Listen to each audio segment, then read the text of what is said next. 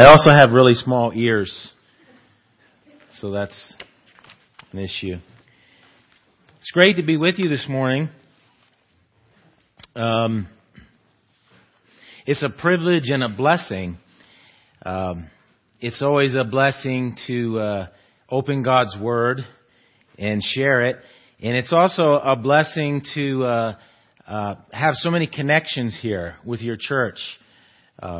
Because we're all brothers and sisters in Christ, even though I attend and am a member at the First Baptist Church in Bar Harbor. I have a lot of connections here. My youngest daughter, Eliana, goes to Maris Academy. My next daughter, Naomi, comes to the youth group. And I've had the privilege to get to be friends with your pastor, Pastor Blake. I really appreciate your church. I appreciate Pastor Blake. I appreciate his kingdom mindset. It's not all about Southwest Congregational Church. He's about the kingdom of God, and I love that about him. I've gotten to know Blake a lot better in the last year. We went to Washington, D.C. together and became acquainted more. We spent about 4 days together. And believe it or not, he still asked me to come and preach today. So here I am. I am not a preacher by trade. I am a painting contractor. That's sort of my tent-making job. And I love to preach because I learn so much. I don't know if you'll love it, but I love it. And it gets me into God's Word, and I learn a lot. I mean, one of the things I learned recently was don't try to give yourself a haircut the night before that you're going to preach at another church. And that's one thing I wouldn't do again. But other than that, I've learned a lot of different things about the Lord. And anytime we're in God's Word, it's transforming. It's growth for us. So let's get started this morning. If you would turn to in your Bibles to Luke 2, 1-7. We're going to read this. The title of the sermon this morning is called Christmas and the Cross. We don't usually put those two stories together, do we? All right, starting in verse 2. Now in those days a decree went out from Caesar Augustus that a census be taken of all the inhabited earth. This was the first census taken while Quirinius was governor of Syria. And everyone was on his way to register for the census, each to his own town. Joseph also went up from Galilee, from the city of Nazareth to Judea, to the city of David, which is called Bethlehem, because he was of the house and family of David, in order to register along with Mary, who was engaged to him and was with child. While they were there, the days were completed for her to give birth, and she gave birth to her firstborn son. And she wrapped him in cloths and laid him in a manger, because there was no room for them in the inn. Matthew 16:21-23. I'll give you a moment to get there.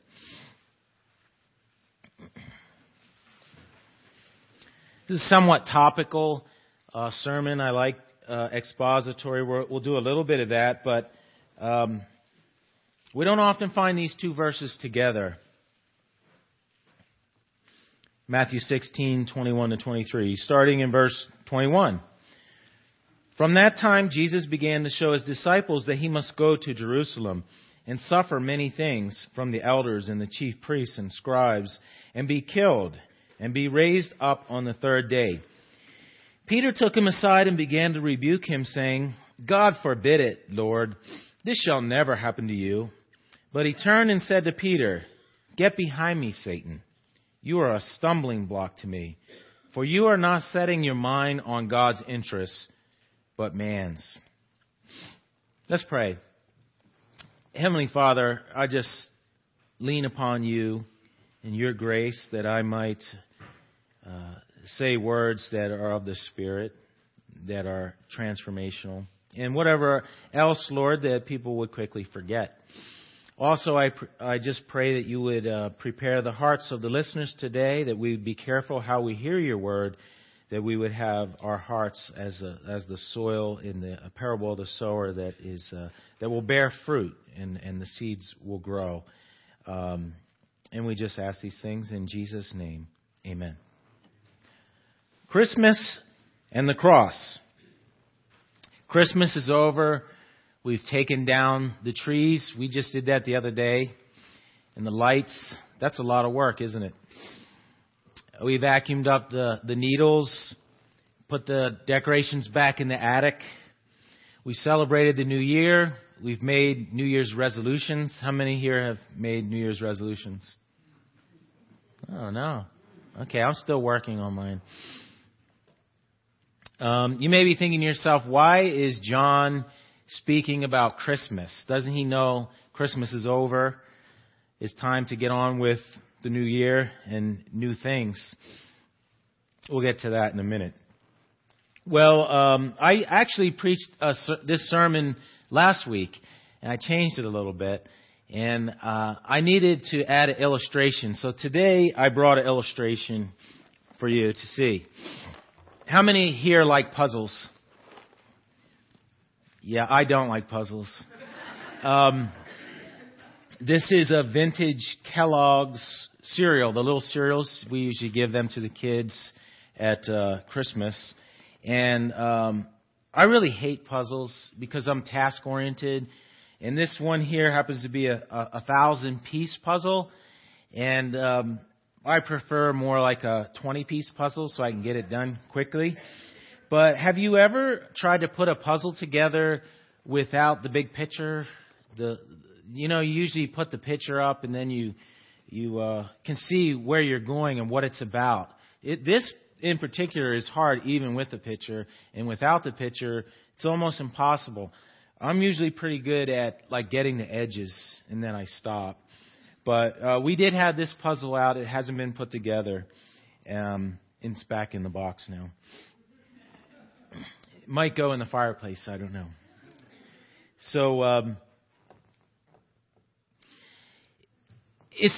when you look at the Bible, it's sort of, if we don't know the big story of the Bible, if we don't know what it's about, the storyline, it's very confusing sometimes. Have you ever found that? You're reading Leviticus, and you're reading about, then you read the Christmas story. You read about David and Goliath, and then you read about Jesus healing the paralytic, and you're like, and Noah and the ark, Adam and Eve, and you look at it and you go, how does all this fit together? Well, I think it's like a puzzle, really. If we don't know the big story or the big picture, we have a hard time putting the pieces together. But what is the storyline of the Bible? What is the big picture? Well, first of all, it's the greatest story that's ever been told. It's the story of redemption. It's a story about a person, a rescuer, a savior, a hero. Someone had prayed that Jesus is the greatest gift on Christmas. That took me a long time to realize as a kid because I always wanted the gifts. And I remember going to Christmas Eve services and waiting for them to get over so I could get home and open up a gift. Because we always got to open a gift, one gift before Christmas. So understanding this big picture is invaluable to understanding the Bible and understanding how we should live, what our purpose in life is. Many people tend to take the Bible out of context. And then it becomes a bunch of fragmented stories like David and Goliath and Noah and the ark. And we try to extract a moral from that or a principle to live by. And don't get me wrong, we can do that. There are good things that we need to learn. But it misses the big picture. If we lose Christ in the big picture, if we lose the story of redemption, what can happen is that Christ, we don't know who he is. We lose the meaning, and Christ becomes a good teacher or an example for us to follow, a prophet, but not a savior, not God. Well, I just wanted to, a little footnote here, a good book or a couple of good books to get your hands on if you really want to understand the storyline of the Bible. And one of them is called, if you're taking notes, Vaughn Roberts is the author, God's Big Picture, Tracing the Storyline of the Bible. And another one, Graham Goldsworthy, According to Plan, The Unfolding Revelation of God in the Bible. These authors, along with people like Tim Keller, I know that you've probably, I think you read The Prodigal God and different things from Tim Keller. I think there's something in your bulletin from him. But he brings, every sermon comes back to the gospel, comes back to Christ. And like I said, if we lose the storyline, we don't understand the meaning. So with the Christmas story that we talked about, with the cross, Christ's death on the cross, and the Christmas story being his incarnation, what is this grand story that these other stories are part of? Well, there's a lot of ways we could put it, but it's God's plan to bring a rebellious people who rejected him back to himself. To do this through Christ, through his birth, death, and resurrection. Further, it's not just forgiveness, but God's grand plan is to make a new heaven and a new earth where we live in his presence forever. No more death, no more pain, no more disease, no more disappointments, just to name a few. The Bible reveals this story from Genesis to Revelation. It's a story that's his story, that unfolds throughout all of history, that is still unfolding now. But we must never forget it's always pointing to a person, a savior, a rescuer, a hero. You could look at it this way. One person looks at it this way. The Old Testament is Jesus predicted. The Gospels are Jesus revealed. The Acts are Jesus preached. And Revelation is Jesus expected. So the gospel, this big plan of redemption, is key to understanding the Christmas story and the cross of Jesus and the whole Bible. If we get our eyes off Jesus, we're going to get lost in the Bible. One of the things I want to point out this morning about God's grand plan to redeem us, his redemptive purposes, is, it wasn't an afterthought by God. Sometimes we look at it and we say, well, here we have God creating Adam and Eve in the garden, and he was caught off guard and they sinned. So he had to come up with plan B.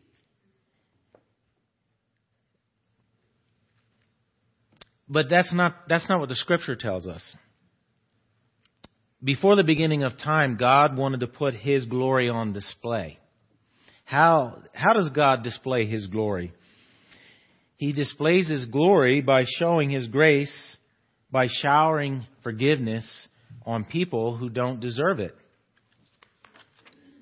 He knew Adam and Eve would reject him. He knew they would need a Savior. He knows we need a Savior. Jesus has always been the center of God's plan. And Jesus in his work will always be the center of God's plan and his glory. So we see the gospel is an eternal plan that the triune God unfolded. You can look at it this way. God the Father planned it. God the Son, Christ, procures our salvation. And God the Holy Spirit applies it to our lives. Well, let me just look at 1 Peter 1, 20 to 21, about this whole idea that God might have been caught off guard and had to change his plans. So it was an eternal plan. 1 Peter 1, 20 to 21 tells us, "For he was foreknown," Jesus, "before the foundation of the world, but has appeared in these last times for the sake of you, who through him are believers in God, who raised him from the dead and gave him glory, so that your faith and hope are in God." Another verse about how God has chosen us before the foundation of the world. If you're here today and you've placed your faith in Jesus and you're following him, that means he has chosen you. A lot of times we like to look at it like we choose him. And sometimes we even say things, "I found Jesus," like he was lost. But it's the other way around. We're lost. So it says in Ephesians 1:4, "For he chose us in him before the creation of the world." So even before the world was created, he chose us. Before we were born. He chose us. Why? To be holy and blameless in his sight, in love. So we have this morning Luke's description of Christ's birth, detailing that, and Matthew's description of Christ's death. Think of these two great historical events in redemptive history as two pieces of a puzzle that fit together in God's big picture of redemption through Christ. When we take these events out of context or isolate them out of the big picture of redemption, we are in danger of losing its meaning. Did you ever put a puzzle together and you find out you're missing pieces at the end? It's kind of frustrating. Usually, let's talk about Christ's death. Usually when we celebrate a child's birth, we don't think or talk about the child's death. Is that true, mostly? We celebrate the life and what this child is going to do and who this child is. But Jesus was born to die. He came to live and to die. Many people look at it and go, he was a great teacher. He was a great prophet. He was our great example, but in the end, it was too bad. He died. He was killed. But he came to pay a price, to be our substitute on the cross for us. Jesus, let me back up. It is even predicted in the Old Testament when it talks about Jesus coming. It even predicts his death. If you look at the Old Testament, most of the Old Testament is about Jesus coming and about all the prophecies about him. When we look at the New Testament, it's about Jesus fulfilling all the Old Testament prophecies and predictions. Isaiah 53, 4-6 talks about this. Talks about how the Old Testament prophesied about his coming. And actually, I didn't do the whole chapter, but if you read the whole chapter, I just picked some parts of it just for time's sake. But if you read that, it's amazing. Here we have Isaiah's prophecy hundreds of years before Christ's coming. Isaiah 53, 4-6 says, "Surely our griefs he himself bore, and our sorrows he carried. Yet we ourselves esteemed him stricken, smitten of God, and afflicted. But he was pierced through for our transgressions. He was crushed for our iniquities. The chastening of our well-being fell upon him, and by his scourging we are healed. All of us, like sheep, have gone astray. Each of us has turned to his own way. But the Lord has caused the iniquity of us all to fall on him." That's pretty clear. It's pretty specific, isn't it?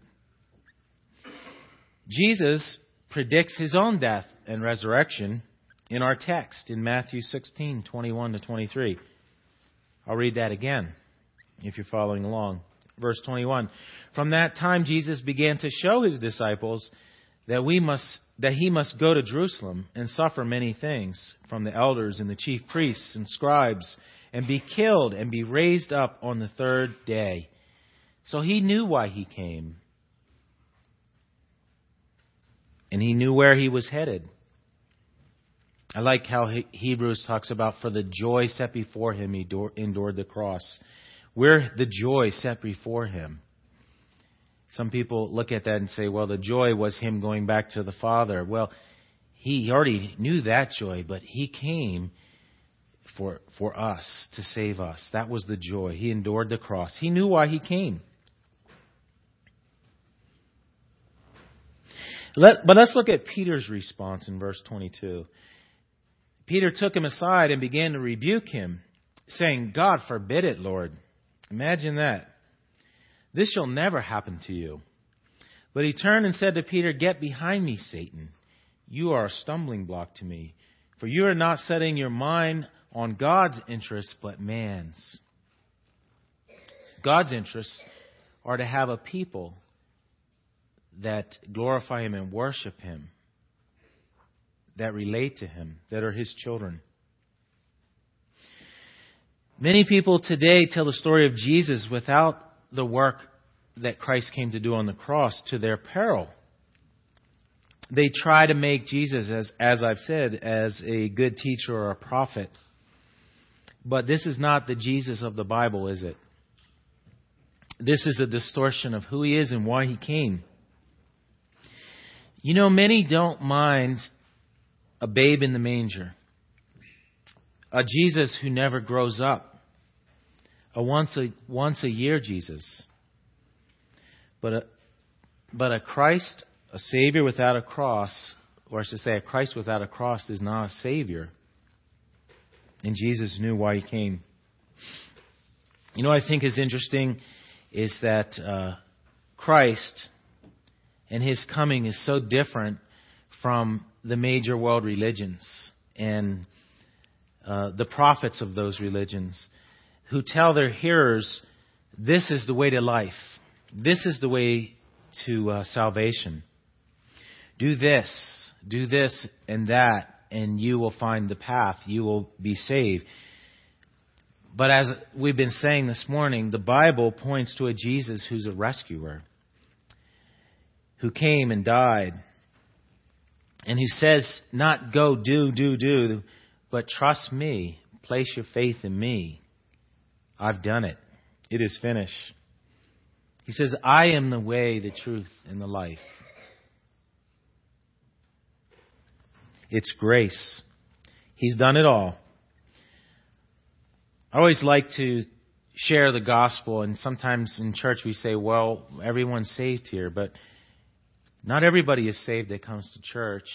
And it's always good to think about what Christ has come and done for us. If you're here today and you know the Christmas story, but you don't know about the cross and why he came. He came to die in our place.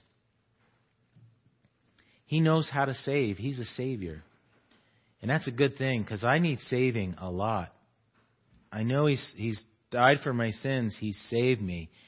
And that happened many years ago. But you know, he has to constantly save me from myself. I get myself into all kinds of problems. And if you don't believe me, ask my wife, Ruth. So he's a Savior. He knows how to save us. Maybe you're here today and you need saving. Maybe you have an issue or a circumstance or illness or a financial problem. He knows how to save you. But he is the great rescuer. He saves us from evil, from sin, from death, and he saves us from the wrath of God, which we deserve. Jesus lived the life we should have lived, a sinless life. Jesus died the death we should have died, a sinner's death. But Jesus rose from the dead. He conquered sin and death. And now we have newness of life because of that. We have eternal life. Acts 4:12 says, And there is salvation in no one else, for there is no other name under heaven that has been given among men by which we must be saved. And he loves us. God demonstrates his own love for us in this: while we were still sinners, Christ died for us. Romans 5:8. If you don't know Him today, the Bible tells us today is the day of salvation. It always tells us today and now is the time. And we're always in danger when we persistently unbelieve or persistently refuse to believe Him, because the more we reject Him, the duller the light comes. So it's always with a sense of urgency that I want to preach that if you can hear this and your heart is being convicted, don't put it off. Don't put it off today. Now's the day. We shouldn't put it off because life is short. Death is certain. Judgment is coming. And Jesus is the way to life. If you want to come to Jesus and you don't know how do you come to Jesus? That's something we all should know, right? If we're believers, because we may have the opportunity to share that with someone. We simply believe on Jesus, in what He has done for us, who He is and what He's done. Place your faith in Him, what He's done for us on the cross.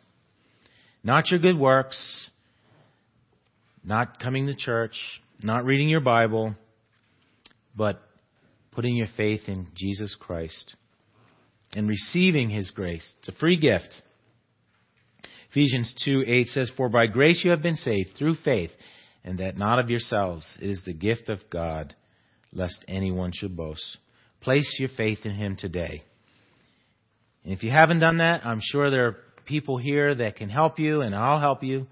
It's always a privilege to share the gospel with someone. So Christian brothers and sisters, you've placed your faith in Christ.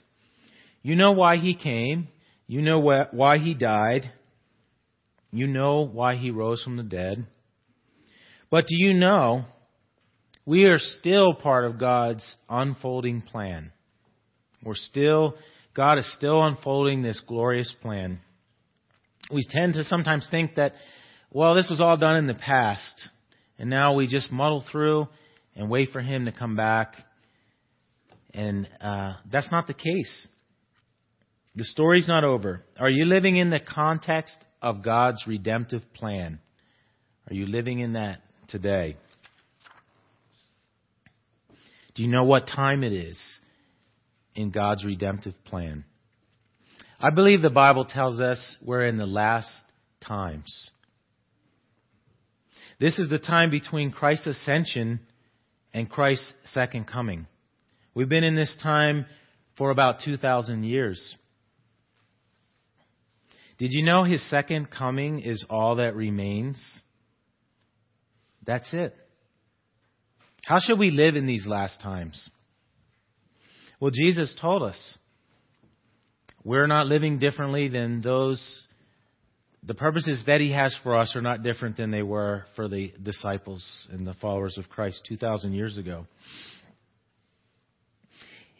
It's what we're to be about as the church, collectively, His people, and individually. We're to proclaim the gospel that I just proclaimed. We're to make disciples. Jesus told us that in Matthew 28. Just before He ascended to heaven. He said, He left and He said, now continue on. Continue this work. And Jesus came up and spoke to them, saying, all authority has been given to me in heaven and on earth. Go therefore and make disciples of all the nations, baptizing them in the name of the Father and the Son and the Holy Spirit, teaching them to observe all that I commanded you. And lo, I am with you always, even to the end of the age. This age has an end. Notice just two things. Verse 20. Jesus gives us the Holy Spirit to spread this gospel. He didn't just leave us here alone. We have the privilege of being used by Him and spreading the gospel and making disciples. But He doesn't leave us alone to do that. And also notice verse 19. Go therefore and make disciples of all nations. God's redemptive plan is to have worshipers from every nation. Revelation tells us After these things I looked, and behold, a great multitude, which no one could count, from every nation and all tribes and peoples and tongues, standing before the throne and before the Lamb, clothed in white robes, and palm branches were in their hands, and they cry out with a loud voice, saying, Salvation to our God, who sits on the throne, and to the Lamb. That's His purpose. He wants worshipers from every tribe, nation, and tongue. So how do we proclaim this gospel? How do we proclaim it in 2016? Well, basically the same way we always proclaim it. There are basically two ways we can proclaim God's Word. One, with our words, with the things that we say, and with our lives. And sometimes if we don't proclaim it first with our lives, well, I'd say mostly, we won't get a chance to proclaim it with our words because people are always watching us. The question we have to ask ourselves is, what do others conclude about Jesus when they watch our lives? So with our words, number one, we proclaim the message that Jesus came, that Jesus died, that Jesus rose, that He died on the cross in our place, the death we should have died. And we do it with our lives. We proclaim who Jesus is. We proclaim the gospel with our lives, where God has sovereignly placed us. And I always like to say that because God has sovereignly placed each one of us in a certain place that we can share the gospel. Sometimes we look at it and say, well, that's the job. We give our offering and tithes. That's the job of the pastor. And we're just kind of waiting here for Christ's return. But that's everyone's job. It's our job in our jobs. We all have people maybe we work with. We have people we go to school with, young people, neighbors. It goes on and on. We each have a sphere of influence that no one else has, that Pastor Blake will not have. And that's where we proclaim with our lives, with our words, where He's placed us. We forgive one another because in the gospel we've been forgiving. So we're living out that gospel.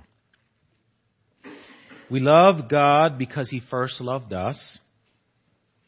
We obey because we are loved and accepted. We don't obey to earn God's favor. We don't obey to earn salvation. We do it because He loves us, because of what He's done for us. We love one another because Christ has loved us. So it's all connected with the gospel. You know, one of the things that's interesting is that it says, they will know you are Christians by your love for one another. So as we love each other is a witness to the world, the way we love each other. We extend grace and mercy to others, our family, our friends, because we have received grace and mercy. And I could go on and on. We have joy in the Lord. We don't have to live like the world. We live differently. And that's attractive to the world.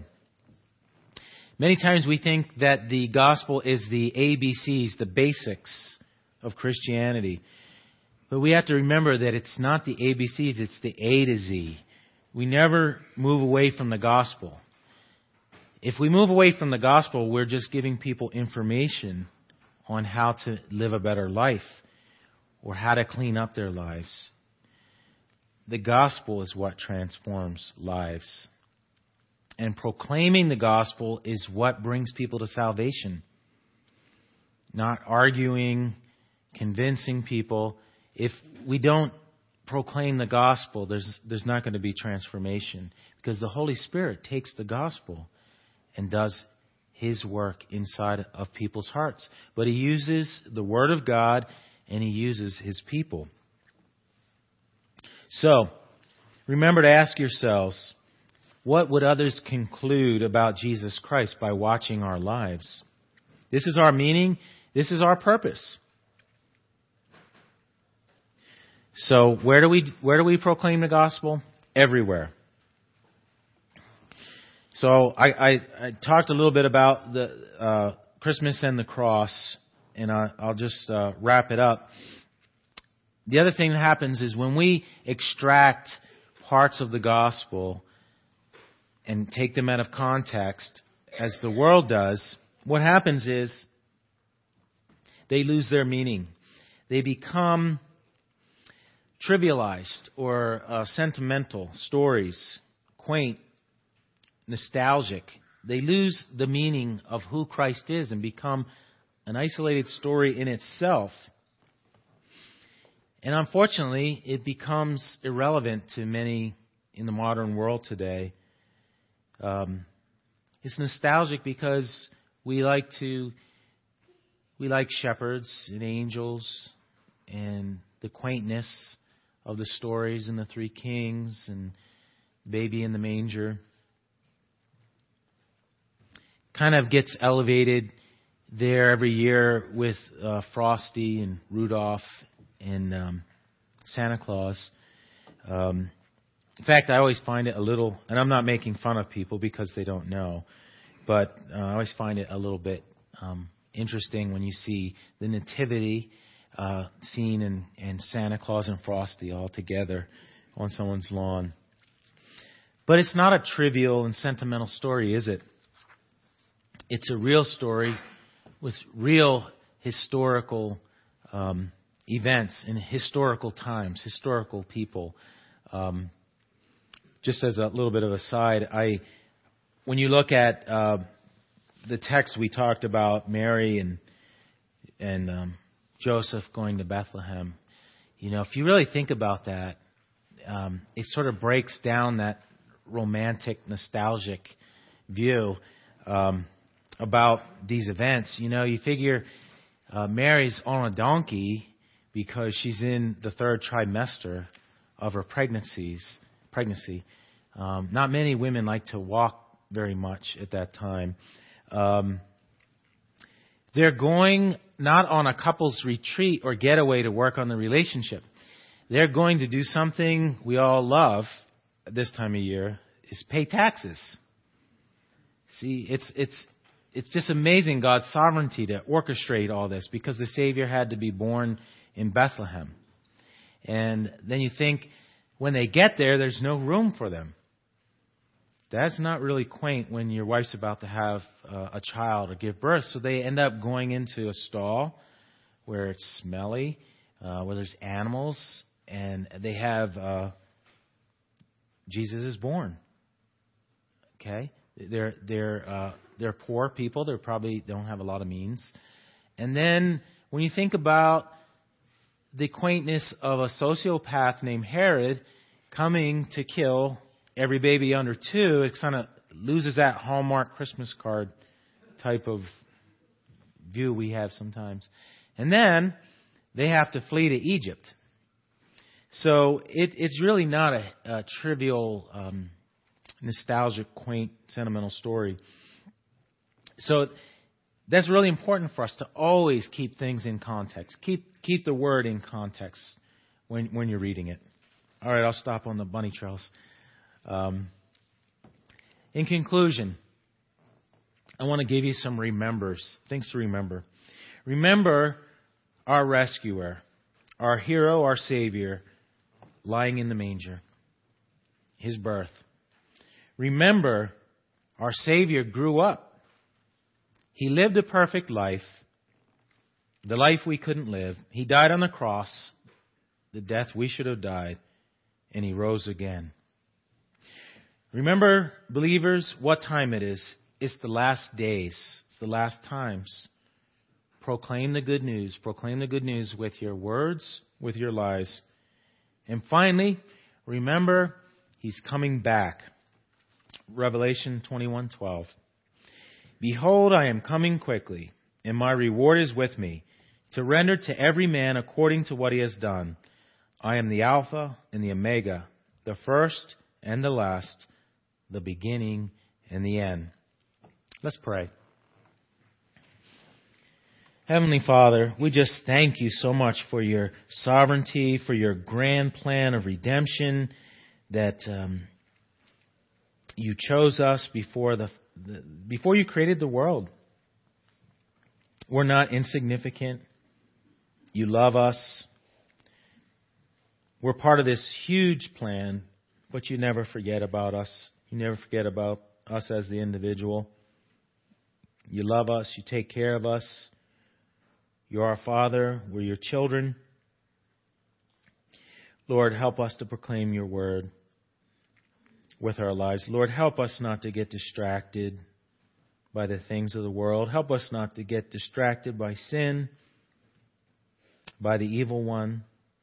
Greater is he that is in us than he that is in the world. Help us to remember that. Help us to live our lives on purpose. Help us to remember that you are coming back. You said that so many times in your word, in the Gospels. Like a thief in the night, you'll be back.